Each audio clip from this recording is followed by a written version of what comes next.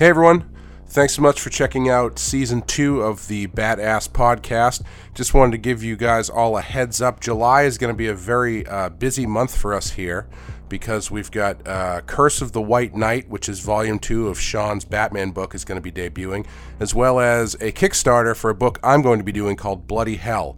And as that gets closer to coming out, you'll get more information. So thanks so much and enjoy the show.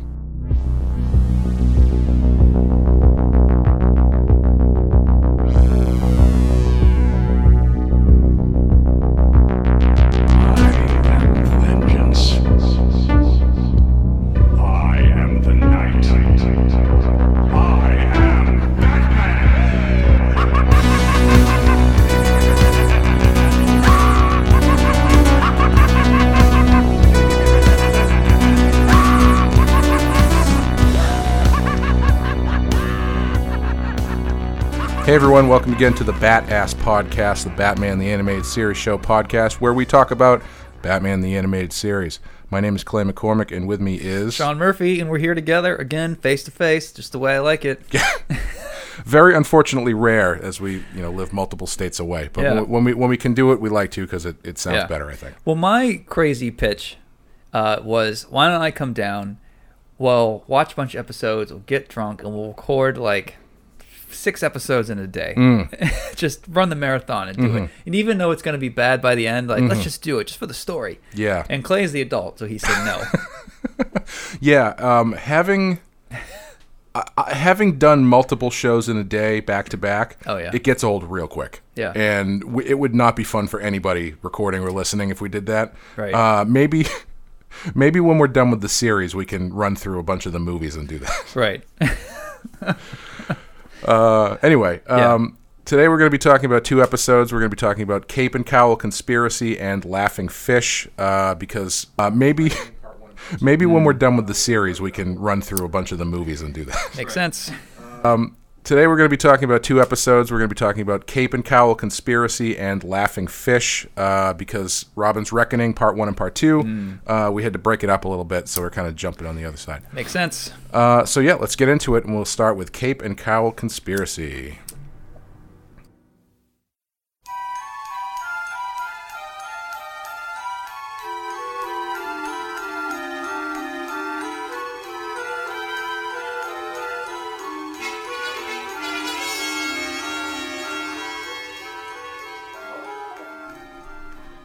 Cape and Cowl Conspiracy, written by Elliot S. Maggin and directed by Frank Power.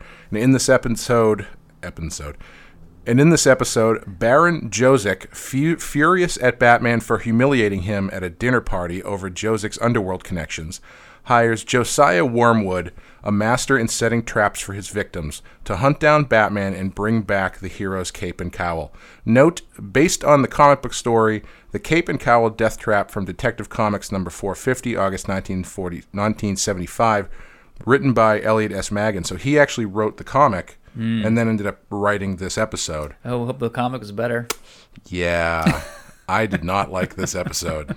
This is the first one that I think I've straight up just not liked. Yeah. Well, one thing I just thought of is, because the next episode as well is referenced from some Batman comics in the 70s. Yep. What we're seeing is what I call the 20-year turnover, where, like, if I read Spider-Man 299 when I was, a kid, and I loved it, and now here we are 20 years later, whatever, and now we've got it's in the movie, it's coming back. I feel like this was their image back in the late 70s. Like, Bruce Timm and these guys were reading their comics in the 70s, and then 20 years later did they get the chance to, let's go back to the original stuff. Right. Which is what we're doing basically now. So this is their Bruce Timm, so to speak. This is the stuff that meant the most to them when they were younger. Yeah, that's a really good point, because, this would be the Neil Adams era, which is, I think, Laughing Fish. It's not...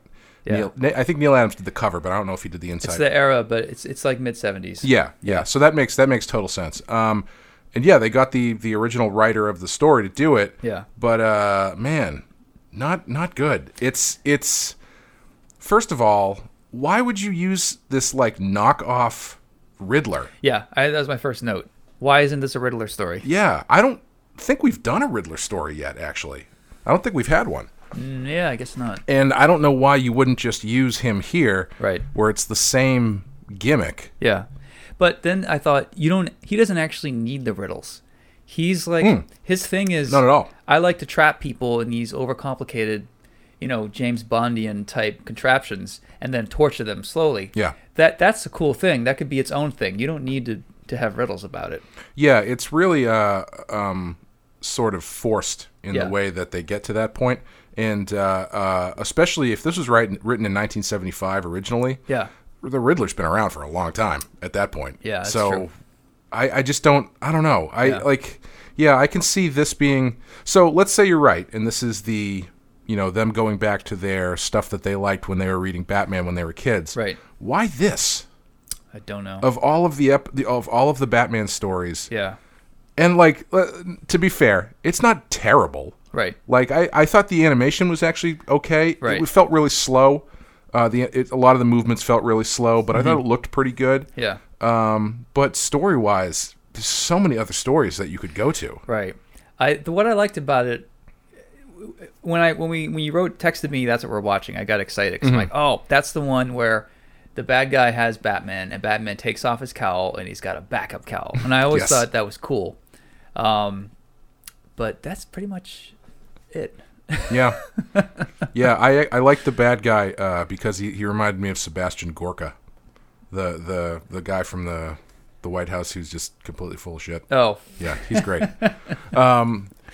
Yeah. Which one, right? yeah. Should narrow it down. They're all Sebastians. Yeah, there's so much in this one that I just didn't really work for me. Like the whole twist at the end, Yeah. where that guy was Batman the whole time. Yeah. At what point does he become Batman? So after Batman, when we first meet that character, Batman shows up when he's publicly speaking. Yeah. Carries him out of the room, throws him on the ground, threatens to throw him off a bridge. Yep. And at that point, after he gets his information out of him, I think that's when he leaves Gotham. Batman says, take a vacation out of Gotham. And the next time we see him, he's behind his desk again. That's Bruce Wayne. And Bruce wants this Wormwood to go get Batman's cowl, and then I will tell you what... I need to know where you got these, this bit money from this weird business. He's leaving money for someone else to pick up, I think, or something like that. It's what the point is, it's a long way to go for a ham sandwich. Yes. I felt like Batman should just arrest him and say, we will knock time off your sentence if you tell us this information. Or why doesn't he just do this whole thing impersonating the Baron at the top? Right. Why, like when they first meet, why doesn't he go, I want you to do something for me? Even better, yeah. But before you do it, Right. what did you do with that money? Because I need Right. to know you're good for it or some shit like that. I think what they wanted was the cool. They were going after the cool payoff, and the cool payoff is Batman's been dressing up as this guy all along, and Yeah. no one knew it, and he had to do it because the only way you would give him this information is if you thought that he wasn't Batman and he was this other guy. I get that, but it has to make sense, and at the end of it, it just doesn't make any sense.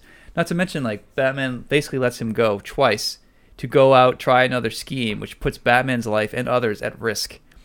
He's talking to Gordon the whole time, and the police never show up or involved in any way. Right. And these riddles, all they do is point out how bad Gordon is at riddles. Dude, oh man, the level of I hate to say it's bad writing, but it felt like bad writing, where they read that Batman and Gordon read that first riddle, Yeah. and then Gordon goes, "What does that mean?" And Batman just goes, "You don't know." Why? What a fucking asshole! he's Yeah. a complete dick to Gordon, Right. and then he just leaves. Yeah, And- twice. Yeah, and I don't know. The second time, he's like, oh, obviously, it's at the Wax Museum. Bye. And Gordon's like, do you want me to send cops? Do you... Yeah, Oh, no. you're gone. So the one thing I was wondering was, is this supposed to be an early years Batman story? Because there's a scene when he goes to meet Gordon, he goes he answers the bat signal, and he Right. says to Gordon, "Oh, you got a new toy." So is this the first appearance of the bat signal? I don't know. I feel like it's not because it's in the credits. I don't know if that counts, Well, but it might be the first appearance in the show. Yeah, I mean, that caught me off guard because I just assumed. Well, I've been seeing these episodes for 25 years, whatever. Yeah. I assumed that the stuff we've already reviewed up to this point, one had to have a bat signal in it. Yeah, I don't know. Huh. Someone listening, write Yeah. in and tell us if this is the first appearance of the bat signal. To Batman in this, it feels like he's never seen it before. Right. And also, I have a tangent to go off on the bat signal, but I want to save this. Get through the rest of these. Let me see. Gordon's horrible at riddles and clues. Oh, I thought the end was one of the worst fights in this series. So Yeah, not Batman he reveals that he's actually Batman. The guy runs away with his key that Batman needs. Batman doesn't lasso him with the Batarang. He like slowly walks after him, and the guy gets into the next room, which is a gym. Wait a minute. If you're going to talk shit about the barbell fight, we're going to have some issue here. We're going to go for the barbell fight. Let me get to it. The key goes under the door as Batman tackles him. He thinks he's knocked the guy out, but he doesn't. Batman slowly walks into the gym looking for this key, and the guy sneaks around in the shadows, and he grabs a pair of like, not dumbbells, but like curling bars, basically, like a 45-pound bar, and starts using it like a staff. Yep. Like Donatello. It's awesome. And Batman grabs one. Yeah. Like you can't tell me. This is the worst. Not only is the preparation awful, and Batman could have nipped this in the bud much faster, but fighting somebody with weights is like the stupidest idea ever. Yeah, it's not very practical. I see. I sense a butt coming. That's part of what makes me feel like it's a early Batman story, because he's never seen the bat signal before. He's a total prick to Gordon, and the way that he fights this guy with the guy picks up this barbell first, and then Batman's like, "Fine, you want to fight with barbells? I'll fight with a barbell." It's a very brash young Batman feeling, but they never say that, so that's probably not the case. But yeah. But come on, it's a barbell fight. I mean, at the very least, that was my favorite part of the episode, because at least I was like, well, I've never seen that before. Wasn't there some action movie that we love where they do that? I thought we saw something. I don't know. The closest that I can think of, it's not a barbell fight, but it's an old horror movie called Motel Hell, which it's not, I would say 90% of it is skippable, but that last 10% is... Yeah. Well, it involves, the reason I bring it up is because there's a scene at the end where two guys get into a chainsaw fight. Right. Which I had never seen before. And this was like 1984, so these guys were actually fighting with chainsaws. Not even sanded down chainsaws? They might not have had the chain on them, but like, there's two dudes, there's no computers or anything. It's two guys with chainsaws fighting with them like swords. That does sound pretty good. It was great. Oh, and one guy's wearing a pig head. Yeah, still sounds good. Yeah, it's great. I feel like if it was Bane fighting with barbells, that would sort of make sense. I'd give it a pass. It's not the best weapon, but he's Bane, and that's kind of his thing. And it would be great if Bane was fighting with a barbell like a bow staff. Yeah. And Batman was like throwing 5-pound weights at his face. Yeah. He was throwing thigh masters and like low impact items that he could successfully whip across the room. Yep. What else? My favorite part of this episode outside of the barbell fight was when Wormwood goes to the Baron's office, and the Baron's like, "I have something I want you to do," and he pulls out this giant poster of Batman poster. Like, was it a photo Batman or a Batman poster? If it was a photo, he had to call to CVS personally to get one printed that big. I have it written here. Quote, "Find Batman. Here's a picture and this sweet-ass poster I bought." Tear. Yeah, then he tears it in half. I mean, that probably wasn't cheap to print back then. I know. Whenever this is supposed to take place. I know. Printers and black and white TVs. It's an amalgam of the timeline. So, I'm going to say it's a poster because Batman does not pose for photos. Right. Well, I mean, if it was like a photo, a blow-up of like a security camera of Batman who's posed right. It's a 27 by 40 really, really blurry picture. It's like, I think this is Batman. This is what I want. Oh, man. Yeah. Can we talk about the bat signal? Yes, please. I never thought about this before, and I don't want to get rid of the bat signal, but it seems to me the best way to call Batman would be to give him a beeper or a cell phone or anything. Well, but then they're going to sell that number to like robocallers, and he's going to get bat phones calling him from like the same area code, but it's from China. Batman, for some this reason. is the Prince of Dubai. I need you to send me $20,000. Yeah, that's my biggest pet peeve about phones now. Do you get those phone calls where it's like the same area code and the same first three numbers of your number, but it's just from China or something. Yeah. I don't know what these people are doing, what they expect me to do if I pick up, which I don't. Right. But as far as practical ways to call Batman, But here's another. If you wanted to kill Batman, yeah, wait sit on a rooftop, Mm-hmm. wait for the sit near the top of GCPD. Yep. Wait for the lights to go on. Mm-hmm. Get a sniper rifle. Mm-hmm. You know Batman's going to show up in 5 minutes. Bam. You shoot him in the face. You're no fun. But that's literally how easy it would be, according to this bat signal True. shit that they set up. Yeah. And don't get me wrong, I love the bat signal, but I've never thought about it before, but it really makes no sense. I also love how the bat signal has its own suspension of disbelief. Like, you know how there's this suspension of disbelief with Superman where it's like, well, when his glasses are on, he's Clark Kent, nobody could tell he's Superman, but Right. obviously you'd be able to tell.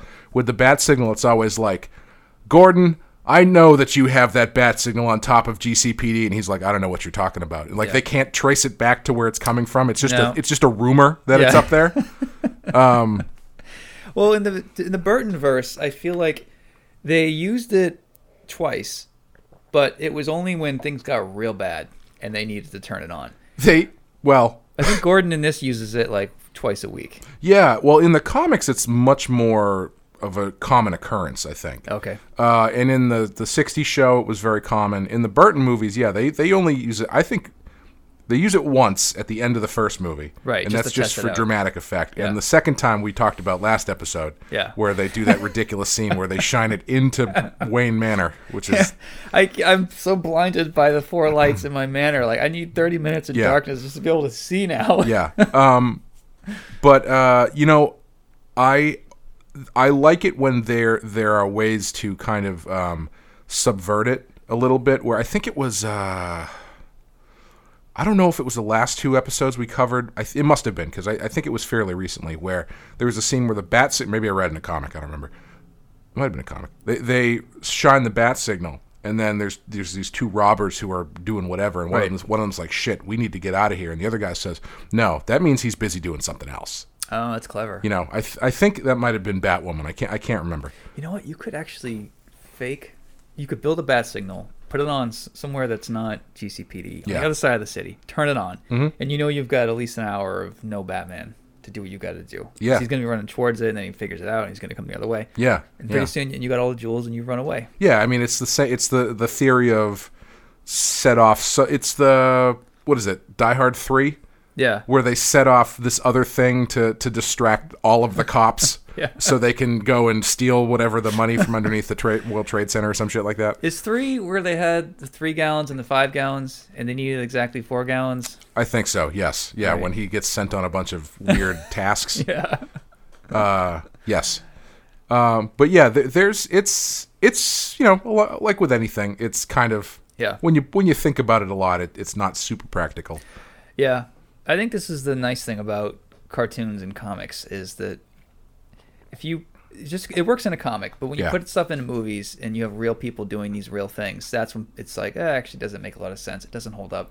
But I think the suspension of disbelief in animation and comics is kind of nice, especially as a yeah. writer. Yeah. Like if you're too lazy to show something, you're like, well, I'll just say I'll come up with some comic book science and Yeah. people won't care. But That's if you're going all to make of a Star movie of Trek. it, yeah, Yeah. that's true. You got to be careful if you get into too much like Trekkie science to Well, explain away the plot. I invite you to watch Star Trek Discovery. I was going to ask you yeah. about that comment later. Yeah. Seems like you have a love-hate relationship. I want to love it, but I hate it. So yeah. That's not entirely true. The new season has been better, and the guy who plays Captain Pike is amazing. Okay. Very, very big surprise. Right. Pleasant surprise. He looks good. He looks the part. Yeah, I'm waiting he's great. until it's all out, and then I can just get CVS for a week. And Yeah. If you want to hear more about that, you can listen to the other podcast that I do where we talk about Star Trek Discovery, and you can hear all my thoughts about that. Yeah, I mean, the bat signal's such a great visual, though. Yeah. It's as iconic as you get, right? And it's the way they use it in the Burton movie, that final shot where it's up in the sky and he's gave us a standing. signal. Yeah. And it comes on like a little explosion. Yeah, or something. it's and the music comes up, and they do the tracking up the building. Right. And the only thing I don't like about that shot is I think he's too small. I wish they had pushed in a little bit more, because he looks like he looks like that. I'm pointing to my Michael Keaton Batman figure on my wall, where he's just kind of tiny up there. We can all see it. Yeah. Yeah, but I mean, it's such a great visual, such a great way to end that movie. I don't like it when they try to be too real about it. Right. Like in the what was it? I think it was Batman versus Superman, where they shine it and it's like cloudy, so Yeah. it's all diffused and you can't really see it. And it's like, well, that That's kind how of it would be in real life. yeah, but that's no fun. You need a nice flat cloud surface right above you for it to really work. You need to above Gotham PD. Yeah. You have to put a 400-foot billboard Yeah. that you can just project it on, so it's nice and flat, Exactly. nice and clear. Yeah. The thing is, like, when you have those nice summery, like, high-pressure days and there's no clouds around, you can't call Batman. No, You need it's to just shine gonna it be on the building. I mean, if it's foggy, you're screwed. Yeah. Maybe that explains those things at Wayne Manor, where it's like he's going to need to be able to see this. Yeah, he might miss it. Yeah, maybe, like, you don't even actually need... Maybe it just triggers an alarm in the Wayne Manor, and it triggers the 4 bat signals in his courtyard to shine into his TV room or whatever. I would like to see a mini comic about the guy who lives next door to Bruce Wayne, Right. who just starts to pick up every time the bat signal goes on these giant lights. Wait, it's he lives in the gardener shed that Bruce Yep. has, like, rented Airbnb. It's like, what? That's hilarious. The guy who's Airbnb-ing the like above the garage at Wayne Manor. That's a good story. I would love to do that story. I was thinking too. Like it goes on and he just like leans his head over to see the bat signal projected on the wall inside the house. And suddenly he just, like, underneath he hears a giant iron door open and a waterfall stops. Yeah. And his car comes cruising out. 20 minutes later, it comes back covered in blood. Yep. Yeah. Rating 4 stars. Yep. Kept Has me up all at these night. has all these weird younger men going in and out of his house all the time at strange hours of the night. It's like, not a gay club, not a gay club, not a gay club. Maybe it's that house from that real estate listing that has the sex dungeon. in Oh, the yeah, basement. the sex dungeon. Hey, you know what? Could be a perk. Could be a selling point. Yeah. I would. Yeah. The Do you- listing for Wayne Manor would be great. Is there a comic about Henchman School? Or any kind of cartoon or parody about Henchman School? There must be. There's got to be. Yeah. I feel like that's got to... I remember. Do you remember the Tick cartoon show? Yes. There was a great episode where the Tick was trying to infiltrate. I think this was the Tick. Was trying to infiltrate the bad guy club, Yeah, and that his sounds, yeah, and that's what I'm his talking about. his buddy there, sidekick Arthur, I believe his name is, the Moth guy. Oh, yeah, yeah. Had to pretend to be his sidekick. Or maybe it was just it might have been a hero club. I think it was a hero club. Okay. So they're going to the hero club. The Tick gets to go into the main body of the party, Right. but Arthur has to go hang out with all of the other sidekicks in like the boathouse where they're all playing cards. And they all have, like, complex... Yeah. That was a great show. dependency issues. Yeah, or- forget this Batman show. Let's watch the Tick. So I've been playing Darkwing Duck on NES. Oh, nice. And going back and this is no bearing on this whatsoever. I was only thinking about it because I think shit, it wasn't Darkwing Duck, it was Tiny Toons, and they had Bat Duck and his sidekick Decoy. Nice. Yep. Decoy. Yes. Yeah.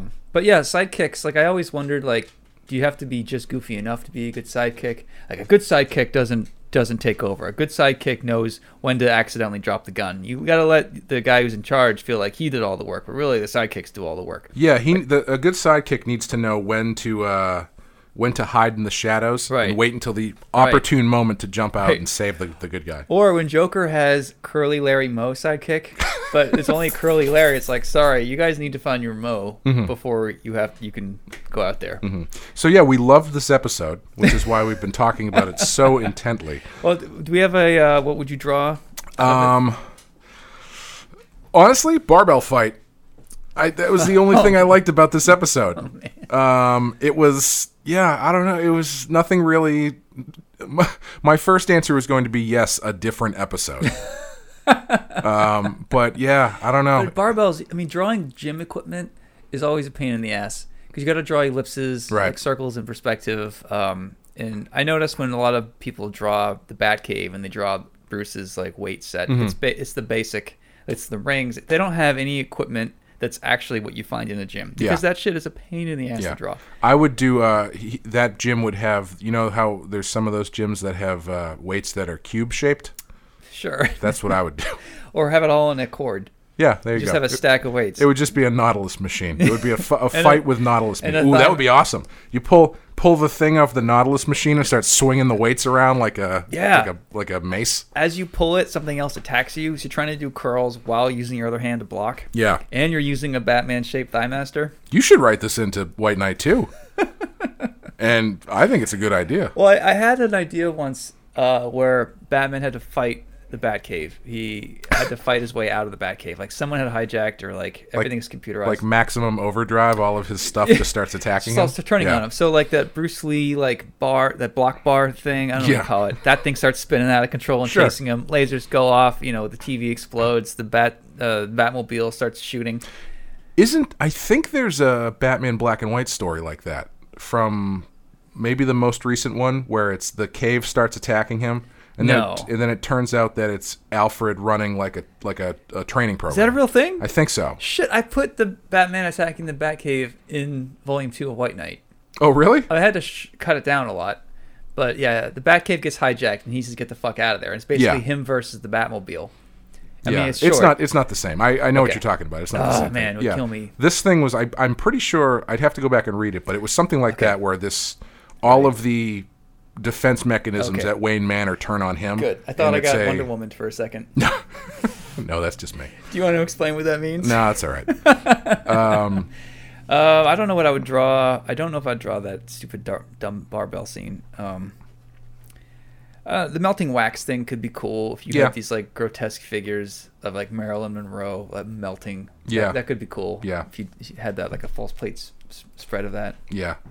What would you rate this one? I'm gonna go 2. 2? Yeah, I'm gonna say 2 as well. Like it's not. It's weird because it's not bad. Like there's nothing that's like really terrible about it.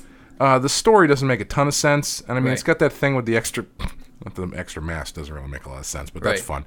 But it's not. This is a Batman 66 story, done with the veneer of Batman the Animated Series. This is what I feel like they took a great story that worked in the 70s, and they didn't tell the writer, "Hey, we're kind of doing something different here. Mm-hmm. We need you to like do your thing, but like make it more adulty." Right. And he didn't quite get the memo. Yeah.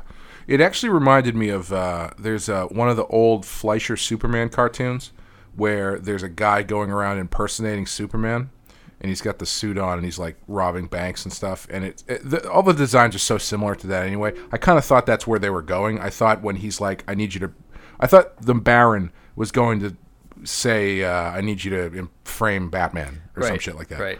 But that Superman one has such a great ending because this guy who's impersonating Superman is working for this bigger boss, and he comes back and he brings him the loot and everything, and then after Superman takes care of the imposter, he goes to the dude's place and is just like hanging out behind his desk, and you can't see his face, but you can see the Superman symbol.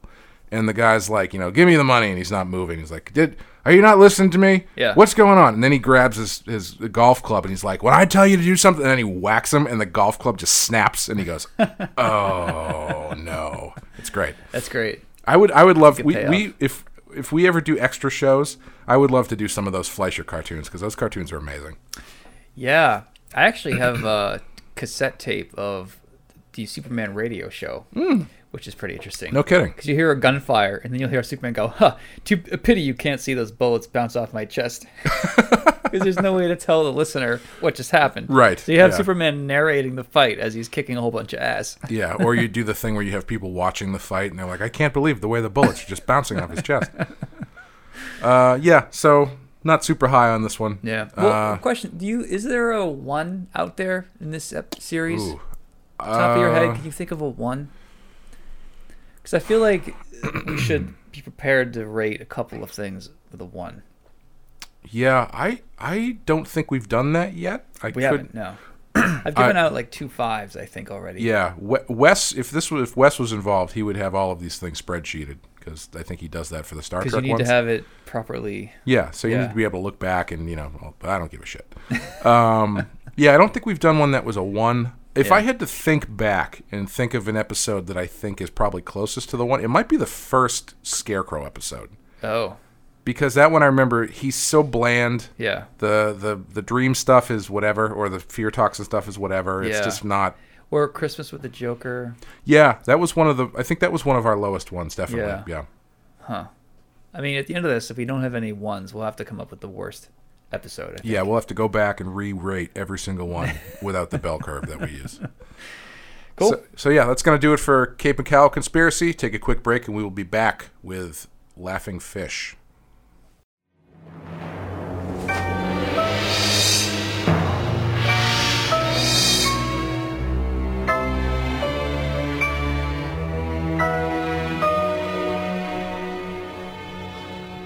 All right, we're back, and now we're going to talk about The Laughing Fish.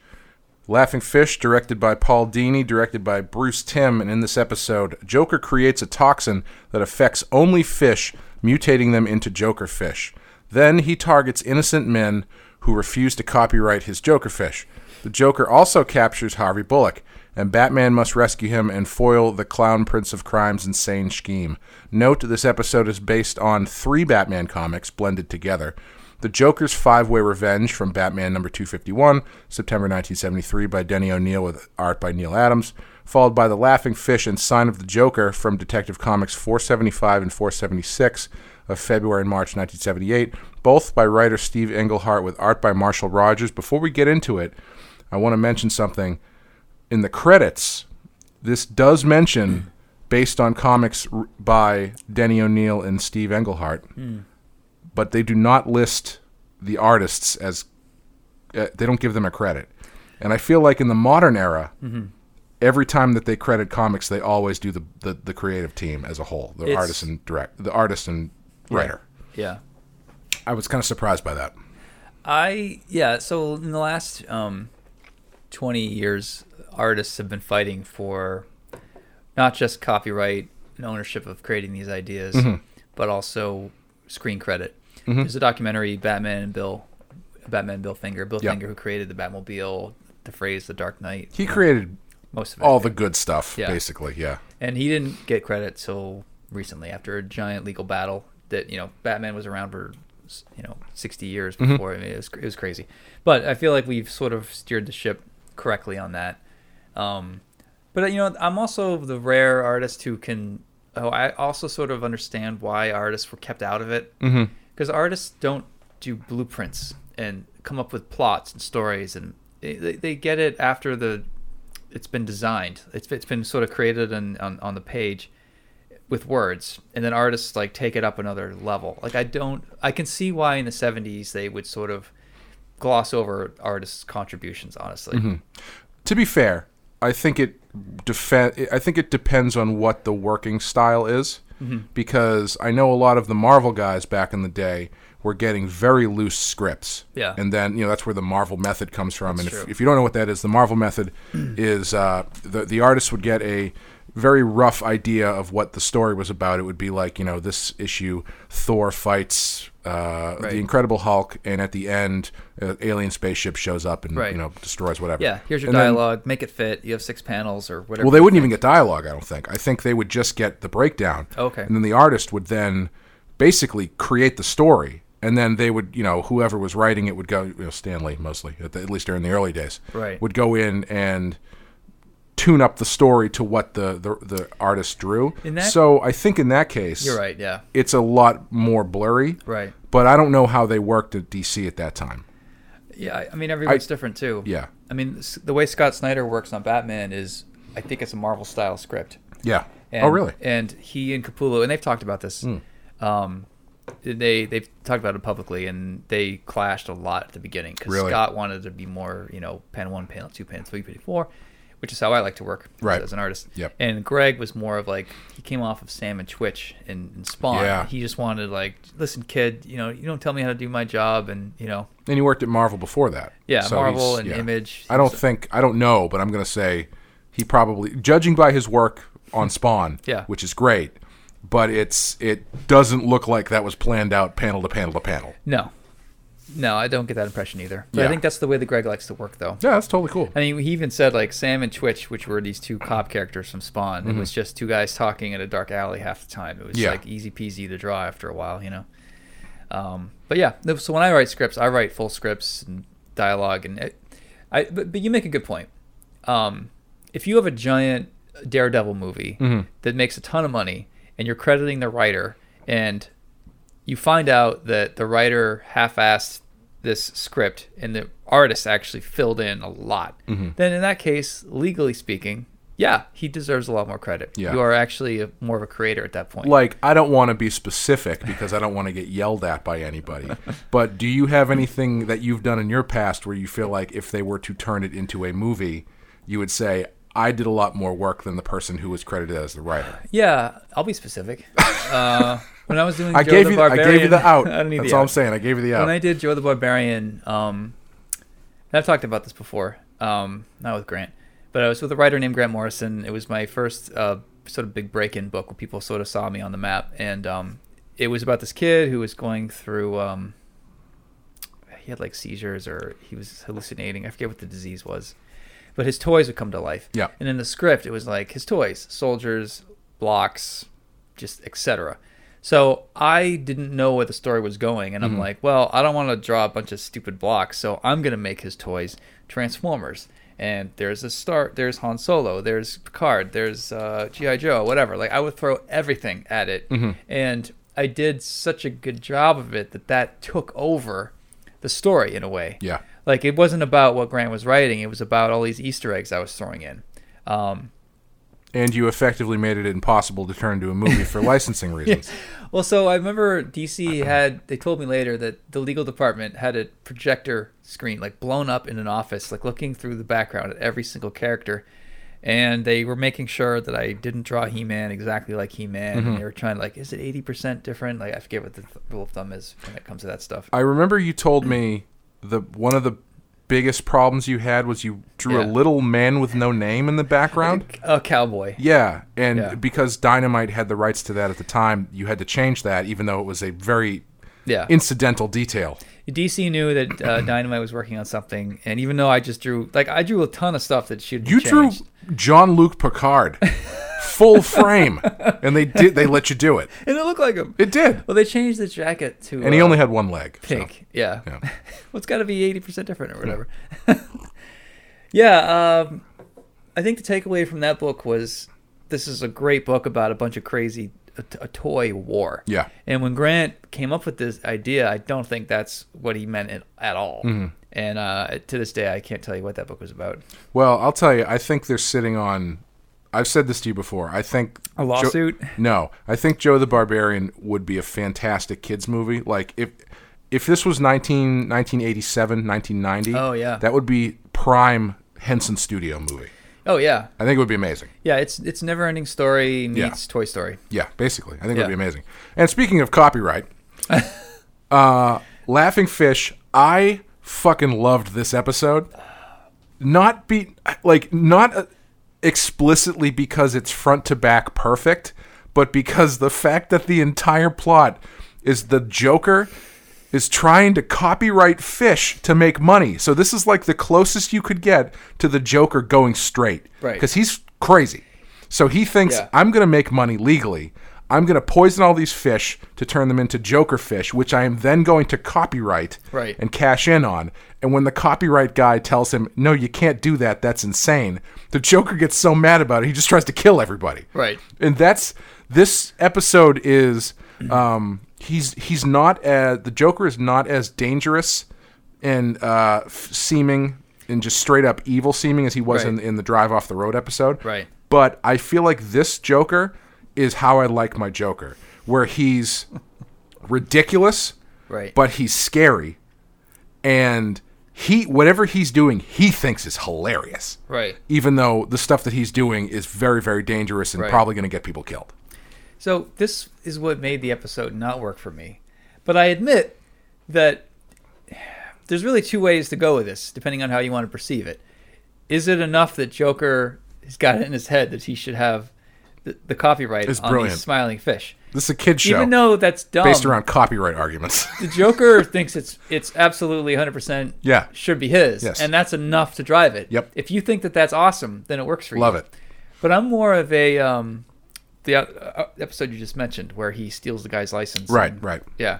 But I feel like it works, but this Joker you're talking about that wants his copyright, he is so crazy that he could easily qualify for an insanity plea. Whereas the episode where he takes the guy's driver's license and follows up, like he's more of a mastermind. Yeah. He's more dangerous. He's more fully formed. I think they can coexist though, because there's a certain level of not insanity is not the word I'm looking for, but like being so much of a mastermind that, you know, small shit can set you off. And a person like that, when you set that person off, Right. they're going to drive you into the ground, which he does in that episode. And I think he does here as well, but just in a different way that's a little bit less realistic. Right. But I guess my Joker is best when he's balanced, when his insanity is balanced by seriousness in some way. And this episode was crazy, but it wasn't balanced by any sense of seriousness. He was just off the reservation. And again, I don't think they're mutually exclusive. I Yeah. think, you know, because I think in order for him to have that balance, he has to swing both ways eventually, right? Right. So why he can sometimes, Yeah. if something catches him on the wrong day, Right. I mean, it not to get too heady about it, but like, isn't that sort of the definition of the relationship that Harley and Joker have? Right. Where he's, you know, the classic thing that that people always say, oh, it's different when it's just us. Right. There are moments where he is sound and sweet to her, Right. but then there's moments where she says the wrong thing and he fucking pops off on her. Yeah, granted. So I mean, obviously Yeah. this is not a realistic depiction of that, but Right. But I mean, what you said, well, something else before where you said, I think this is just taste. How do you like Yeah. your Joker? Yeah. Like, I'll skip to the end on this one. I was going to give this episode a 3, but I think it probably deserves a 4, yeah. but it's just not my type of 4. I skipping to the end for me, I would give it a 4. I wouldn't give it a 5 That's what because figured, yeah. I think the story. I love the story for the story that they chose to tell. Right. But I don't think it's a perfect episode by any means. Right. Like there's, if I were to make this more of a perfect episode, there would be more character stuff between Batman and the Joker, maybe, or just it's very light on character. Right. And it's very much Batman just trying to stop the Joker's plot. Right. And, you know, those are fine too. Yeah. I think I would prefer this to something like Christmas with the Joker, which is just wacky and off the wall, yeah. you know? So I looked up I actually looked at the pages of art from the 70s that this episode was based off of. And I actually didn't go too deep into it because I figured you would. I was going to, but I forgot to. Okay, so here's what I discovered in my 10 minutes of research. But I do have this. I do have a little model of the cover. Oh, that's all right. There's some cool points right there. So, mostly, it was interesting because some of the Neil Adams pages I saw, it's just the shark sequence. Yeah. You have Batman fighting a shark, and you've got, I think it's Gordon, tied up. And in the makes episode, sense. they switched it out with Bullock because they actually had a Bullock Batman subplot in this. That's the other interesting thing about this is they were able to take 3 stories, basically 2 stories of 3 comics, can cut it down to 1 and add Harley Quinn and add Bullock to it and manage to get something coherent out of it, which is impressive. Yeah. What was I going to say? So one of the things I came across was this article was claiming that Frank Miller gets credit for making Batman dark. And that's actually not true, according to this article. Neil Adams and Denny O'Neil made Batman dark. So when did Batman Dark Knight come out? I want to say 1987. 85, 86? Okay. I think. So, Don't but quote me on that. You can go back a decade and find... It's one of my favorite books, but I don't know when it came out. So the episode that... it's not O'Neil, it's the other writer you quoted before. Englehart? Englehart. Yeah. It's voted on some lists as one of the top 10 single-issue, one-shot Batman stories of all time. And I think it was one of the ones in the 70s that made Batman dark again. Because you had a story that could be goofy and Adam West-ish. Keep in mind, this is 10 years after Adam West stuff ended. Right. The comics were goofy and Adam Westy for 10 years, and then this one-shot came along, and it got suddenly dark again. Yep. And if you look at the art and even the way the Joker's drawn, like the Joker has like the classic 60s Joker face, but there's something that's turning here. Like it's definitely darker. And I always gave Frank Miller credit for making Batman dark again, but Batman had already been dark thanks to books like this. So I think that's why this book stands out for like true collectors of that era. Yeah. It's one I've always wanted to read, but I've never gotten around to, just because, like, not to go on a tangent. Please, I just did. I went to the comic book store specifically to buy a collection of Neil Adams Batman stories. Yeah. but they're all recolored. And they do this across the board. that. The Yeah. thing that sucks, though, is he recolored them. And he redraws stuff. What? If you look online, when they do these collected versions of Neil Adams stuff, he goes in and he redraws stuff. He'll fix faces. I think, arguably, I think they're not as good. But, for him, he's basically George Lucasing them. Right. Where he fixes stuff he doesn't like, and then he recolors them with Yeah. this modern coloring scheme, which I don't think is good to begin with. Yeah. But it just, for whatever reason, there's something that just, Yeah. the old colors just work for It's that just artwork. better, yeah. And the new coloring just feels too computery. When they it made me- recolored the Rocketeer, I felt the same way. yeah. Because the original Rocketeers were watercolor. In the 80s and 90s, to reprint watercolor stuff took extra funding. Like, you needed, like, a prestige, the right kind of paper I or still whatever. don't know how the hell they do that.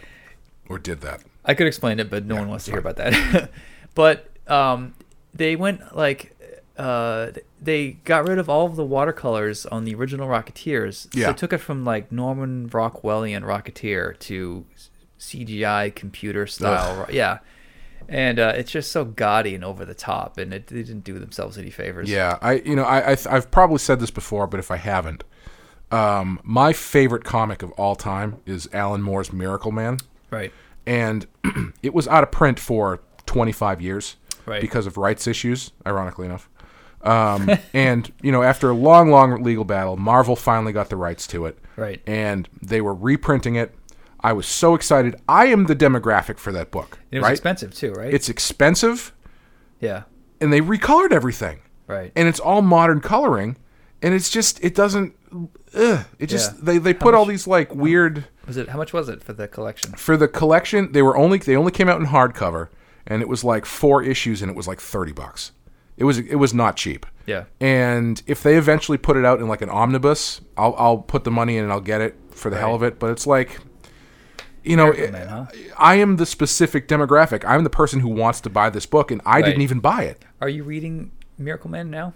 I haven't read it in a while, but when I came across it, I'll be honest with you, I came across it. I downloaded it illegally because it was the only way I could find it. Right. And I Wait, read the it. old stuff. Yeah, the original stuff. Not the new stuff. No. Well, they're not doing any new. I haven't downloaded the new printings. Right. I downloaded scans of the old stuff. Gotcha. Yeah, which Yeah, was yeah. not available anywhere else unless you buy the back issues and they're expensive. Blah blah blah. No, yeah. No one's putting you under the gavel here. And I read it and I was like, I can't believe this is out of print. I can't believe people don't read this anymore. Because if you read Miracle Man, you will see so many books that have taken from that Right. and been praised as these like reinventions of superheroes, and it all goes back to Miracle Man. Kingdom Right. Come, The Sentry, all of these great, turns on the superhero concept. Even Right. Watchmen. Right. Watchmen is Miracle Man is kind of.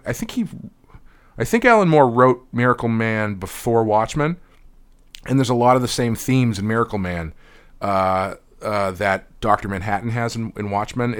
He does it in Swamp Thing too, where he's really into like the idea of a normal person getting a godlike power, and how that person decides to slough off his human side. Right. So in Miracle Man, I don't want to turn this into a Miracle Man podcast, but like he does it in Watchmen with Dr. Manhattan, where he like chooses to get rid of his humanity. He does it in Swamp Thing, where Swamp Thing chooses to get rid of his humanity. He does it in Miracle Man, where he chooses to get rid of his humanity.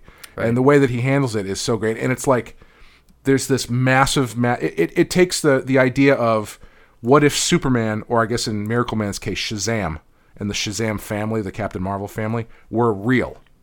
And how would that affect the world? And so there's this massive, massive battle at the end with Miracle Man and Kid Miracle Man, where Kid Miracle Man just levels London. And so it's not quote unquote realistic, but it's like the consequences of what's happening, and you know how much I love consequences. Oh yeah, your favorite thing. Are of those characters existing is applied to it, and that's why I love it so much. It's a great book. Right. But we're here to talk about Batman. So why haven't you read the new Miracle Man by Tom King? Oh no, that's Mr. Miracle, different book. Oh. Yeah. I work in comics, everybody. For like 5 minutes, the question I had to ask, telling me it was wrong the whole time. No, Miracle. I'm not gonna. I'll tell you about Miracle Man after we're done. He was in. No, that's Animal Man. Yeah, Shit. don't worry about it. I'll tell you when we're done. Wait, this is a Marvel character or DC? Neither. Going down. Yeah. Anyway, back to Don't Batman. edit this out. People should know I'm a moron. Okay, that's fine. Again, I gave you an out. No, fuck it. I'll die on my sword. So one thing that I did notice about this episode, which is pretty funny, is Batman is literally screaming underwater for a long time. Oh, I think I missed it. I think I missed that. So he's underwater. Bullock's tied up in a chair. Batman's fighting a shark. Yeah. And there's a piece of glass over the shark tank. Yes. So he can't even. So not only is he holding his breath for a minute, swimming and fighting a shark, and on its shark's back with the chain through the shark's jaws, trying to steer the shark. Every time he goes by the camera, it's like, but it's not even bubbled up. It's just like, ah. I mean, he doesn't take any breaths, but he lets out like at least 30 seconds of screaming. Yeah. Good mic work. Yeah, I've definitely seen those pages from the book. So that's definitely from the book. Yeah. The thing that I liked about this, on top of the story, when I said the Joker is he's dangerous in this, they have started using the Joker laughing gas to very good effect, I think. Right. Like when that first guy gets it, when he starts laughing and freaking out, that's really scary. Mm-hmm. And even the second one where Batman they switch costumes basically. Yeah. So Batman puts this other guy in danger. And yes. When it first goes off and it's Batman, Right. before you know they've switched, who Right. starts getting affected with the laughing gas, you go, oh my God, that's scary shit. Right. And then even the shark thing I thought was pretty effective, and it's Right. just the glee where in Christmas with the Joker, Right. all of his things are very zany, and they're not really dangerous, and they're just sort of like goofy gags. In this, he's finding his humor and his glee out of upping the stakes and fucking people over worse. Right. So it's not that there's a shark in there. I mean, that's funny enough. But when he knocks Bullock in there, Right. that's not funny enough. Then Batman goes in. That's not funny enough. Then he puts the glass over the top. That's Right. hilarious. Right. You know, which that's what I love about the Joker. It's like he's the only person he's trying to make laugh as He's himself. his own audience. Yes. Yeah. I love when he tries to escape. He hits the button. He's Yes. on a seat with a fishing rod, and it starts like rising up into this. He actually knocks himself out on the ceiling, escaping. Yes. It's like a 60-foot high ceiling. I mean, that just shows you the Joker doesn't have everything planned out. No, He's no. big on improv. Yeah. You know, he plans out the parts that he cares about. You know, he's like on his sheet. I'm sure he has all of those beats Right. for the Shark Tank planned out. Yeah. But then at the bottom it's like "get away?" ? Right. You know, he doesn't exactly know. Although, I mean, who knows what his fate was at the end? Because they imply that he may have been eaten by a shark, or maybe he Right. wasn't. But Well, so when he supposedly died, I liked Harley's line of like, "Oh yeah, I'll miss him," and then Bullock standing behind her, he's like, he was a murdering sociopath and blah blah blah blah blah, and she's like, "Yeah, I'll miss him." yeah, yeah. That's another thing. I love that this early on, Bullock speaks the truth about like their relationship, essentially, where he's like, this guy was awful, right? Yeah. Yeah. Yeah. I mean, he's being nice to her, Yeah. but he's like, you understand that this is not a good guy, and Yeah. she's like, yeah, but I love it. Yeah, you gotta love it though. Yeah, Yeah, I actually liked the subplot edition of Bullock and Batman. Yeah. Bullock is sort of opposed to Batman from the beginning. Batman's plan to, hey, Target, why don't you dress up as Batman and I will dress up as you, and then I'll get attacked and not you. But then he gets attacked anyway. Bullock's like, this is crazy, Commish. Like, what are you doing dicking around with the Batman? Like, he's totally against Batman. But at the end, when Bullock gets captured at the aquarium and Batman, they kind of save each other. There is that moment where Bullock says to Batman, like, punch him in the face for me or whatever. So that's Yeah. like as much as we'll get out of Bullock as far as condoning Batman's actions. yeah. I did like it for that reason. We've talked about Bullock a little bit in the past about whether or not he's a good cop. The thing that I find interesting about Bullock is, do you feel like Bullock, on some level, wishes he could do what Batman does? I feel like that's where he lies, right? Yeah. He kind of is in that gray area where he's Yeah. not going to break the law. Yeah. Well, but think- he admires Batman as much as he hates him. I think Bullock thinks of himself as Dick Tracy. Yes. but he's lazy and he doesn't go all the way. Yeah, Lazy Dick Tracy's a Lazy really Dick good Tracy. way to put it. He kind of looks like a fat Dick Tracy, so it makes sense. Out of shape, fat Trace Dickey. Trace Dickey, my favorite 30s baseball player. Oh, man. Hey, today I learned where the name the Dodgers came from. I know I'm going to regret this. Go on. In Brooklyn, they had all these trolleys in the street, and getting out of the way of a trolley, you were a Dodger. Oh, no kidding. Yep. Oh, I didn't know that. Short explanation. Oh, okay. There you go. That's not where I was expecting this story was going to sorry. go, and I'm glad it didn't go where I thought it was going to go. I don't even know why I ended up listening to a documentary about the Dodgers that I was drawing, because I'm not a baseball guy. Yeah, why not? Why not? You know, I once, when I couldn't sleep, I put on Ken Burns' baseball. I was like, oh, this is going to put me to sleep in seconds. Yeah. I could not stop watching it. It was so interesting.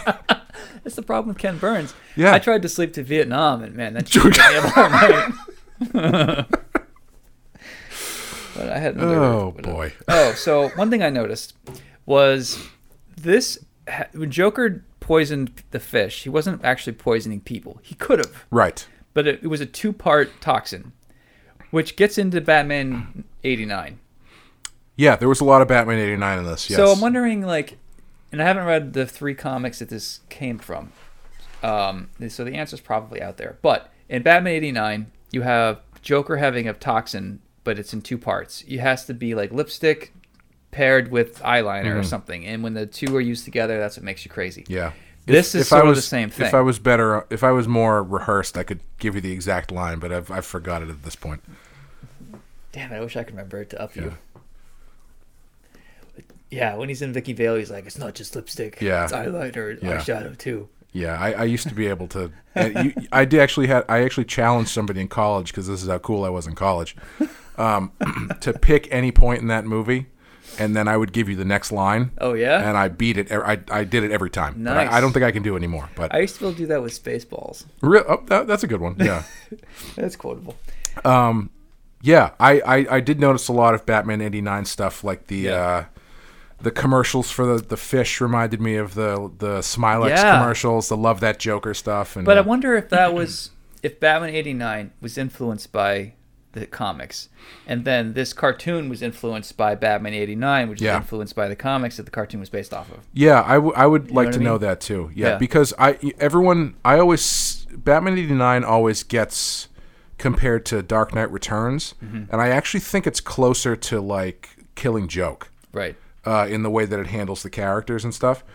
So it wouldn't surprise me if there was some more involved. Because I know, what's his name? Tim Burton famously is like, I've never read a Batman comic. Yeah. You know, whatever. Yeah. But that doesn't mean the person who wrote it didn't. Right. You know? Yeah. Yeah, I would, these are stories I would love to read. Yeah. Call DC and have them send you some free copies so we can both read them. I actually told them to stop sending me shit because I didn't have anywhere to put it, and I got tired of receiving a bunch of comics I wasn't using. That's fair. Yeah. But they were like, okay. Boo fucking who. I actually had a someone online. I posted a question on Twitter about favorite Batmobiles or something. Yeah. And a lot of people thought the Tumbler was overrated. But a lot of people started picking on the Keaton mobile. How dare they? They said the one with the big nipple. Oh, yeah. Right? I guess. Yeah. See, for you and me, it never occurred. No, it's a jet turbine. If you're younger and you're looking at it as your 66 Batmobile, basically, it might look kind of goofy. But that's when you take them aside and go, do you understand how planes work? This is a jet turbine. It's actually the most accurate. If you're going to put a jet on the back of the Batmobile, you're going to need the air intake on the front. So sit the fuck down. It's true. But the sound you hear is like an obvious 8-cylinder engine. Yes. It's not a... it's not obviously, a that's obviously, the sound. It's that burbling...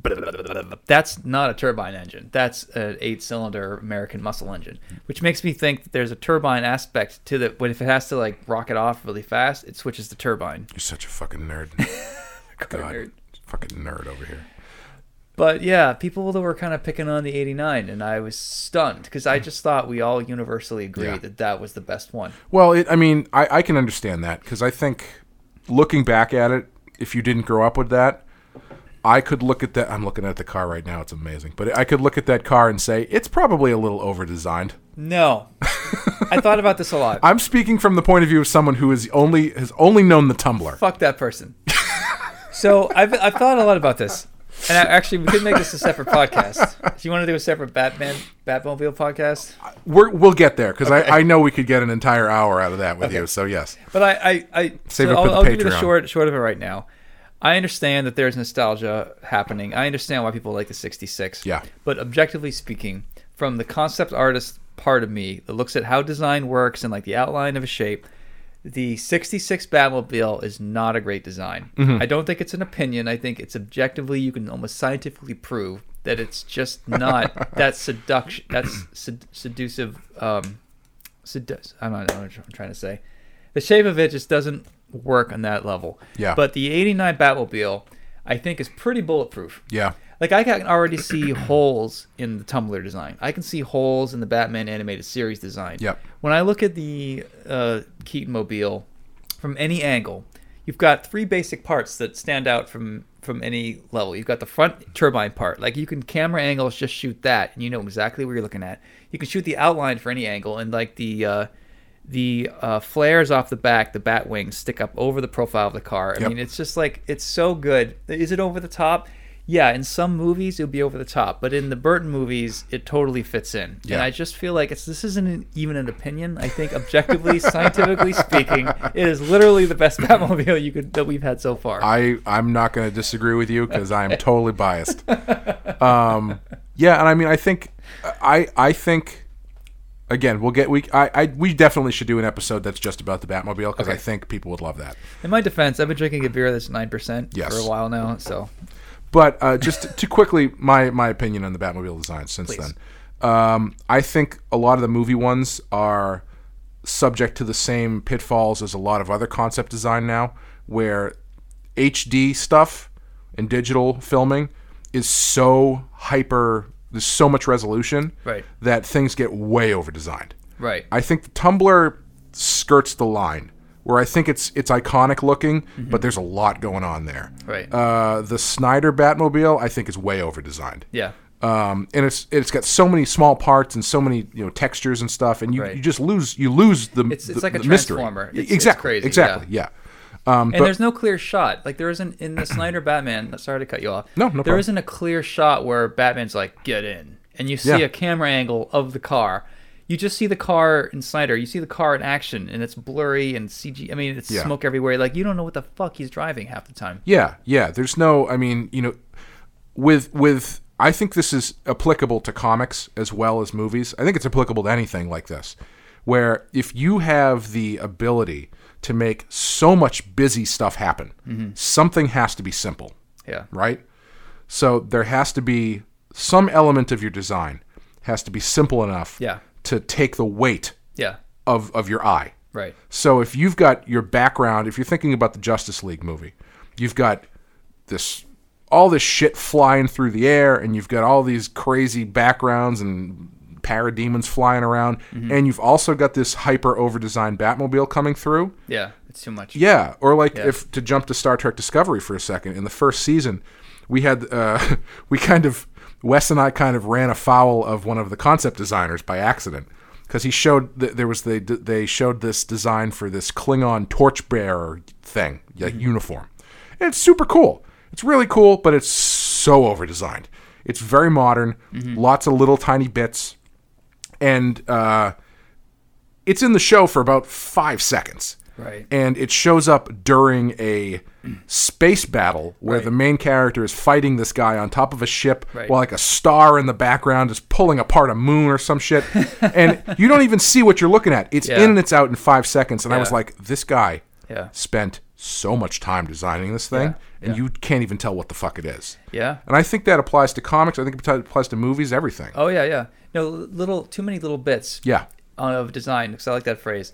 When you have the CGI era of animation and design, like even new Lamborghinis, like hypercar Lamborghinis, you don't know where to look. Yeah. Because like a computer has decided that this is the crazy stealth wedge shape that'll work in a wind tunnel. But like, I don't know what the standout design feature is. Right. If I look at a Countach or a Ferrari Testarossa, like I know the back wide end, the rear end. Like a human came up with that because he carved it out of clay. Yep. And there's something about it that's like instantly recognizable. If you overcomplicate your shapes, then it's lost.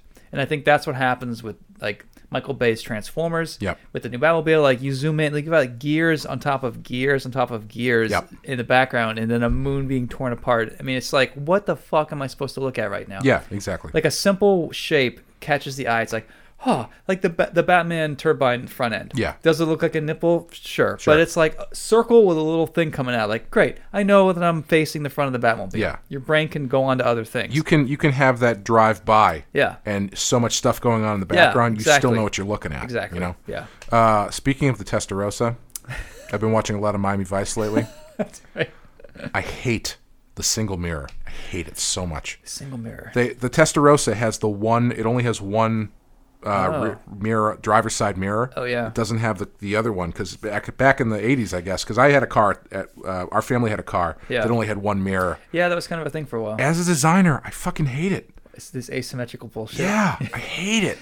You had to spend like... And it's not on the door either. It's on the frame of the window of the windshield, which is even weirder. And back in the 80s, those things cost, $200,000, which was a lot of money back then. Oh, yeah. And a lot of money now. You wouldn't even get two mirrors. And also, the visibility I want a on those second mirror. I've sat in a Testarossa. Yeah. And my head was against the ceiling. Oh, you boy. would not be able to drive a Testarossa. Oh, that's such a damn shame. You would drive it as a convertible. Oh, God, that's such a great car. It's designed from the outside in. That's care. the problem. I don't care. The pedals are in the middle, so you're like facing diagonally as That's you're driving cool. in a straight line. It's awesome. It looks great. I'm with you. I finally, a couple years ago, I finally got to sit inside a DeLorean. Oh, God. And I was surprised how roomy that was. Really? Yeah. And I was talking, I sat inside of it. Have you driven it? No, he wouldn't let me drive it, Okay. which is fine because I don't know if it was a manual or a rotor, but I can't drive manual. I sat in it and I didn't think I was going to fit, but then I sat down and it was actually fairly roomy, and I'm a tall guy. I'm like 6'3".